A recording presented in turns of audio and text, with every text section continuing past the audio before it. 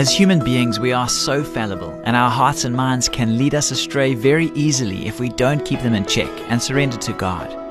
As Christians, we have been rescued out of slavery to sin and reconciled to God, but that doesn't mean that sinful thoughts never cross our minds. We still have to make a conscious decision daily to take up our cross and follow Christ. In marriage, we have to guard our hearts against any sinful desire that may threaten our relationship with our spouse. On the next Family Matters, we'll talk more about how desire can give birth to sin and how to stay away from temptation. Stay tuned.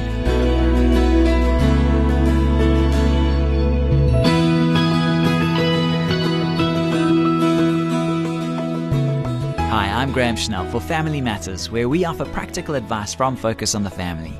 We received a concerning question from a wife who is in a tough situation in her marriage. She asks, "Should I tell my husband that I'm attracted to his closest buddy? I've heard it said that this kind of information should be shared between spouses for purposes of accountability, but I'm not sure that this would be wise. Neither man has any clue of my struggle, and I don't want to jeopardize their relationship. What should I do?" At this point, you haven't told us anything that seems to necessitate going public with your emotions.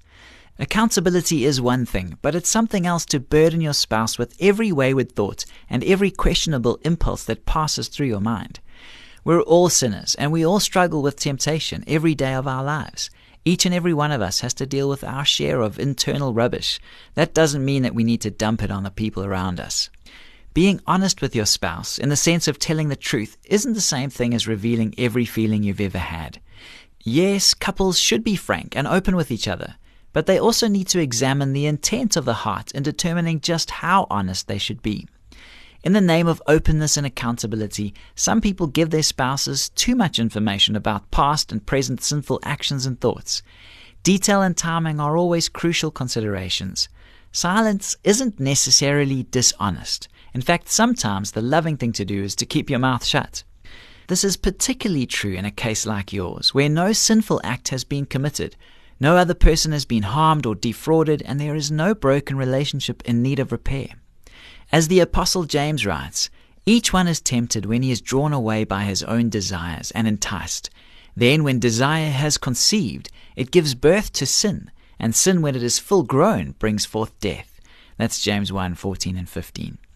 If and when your inappropriate emotions find expression in inappropriate words and actions, and we hope and pray this never happens, that will be the time for accountability, remorse, and confession.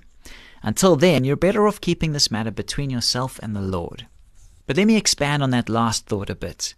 If a storm of this nature is raging inside your heart and mind, we'd suggest that you need to get serious about doing business with God. Instead of dumping on your husband and jeopardizing your marriage, you should be confessing your illicit feelings to Him.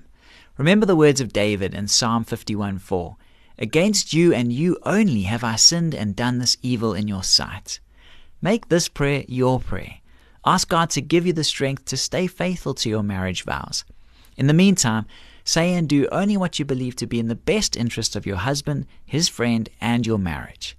If you'd like to speak to one of Focus on the Family's trained counselors, please don't hesitate to call 031-716-3300.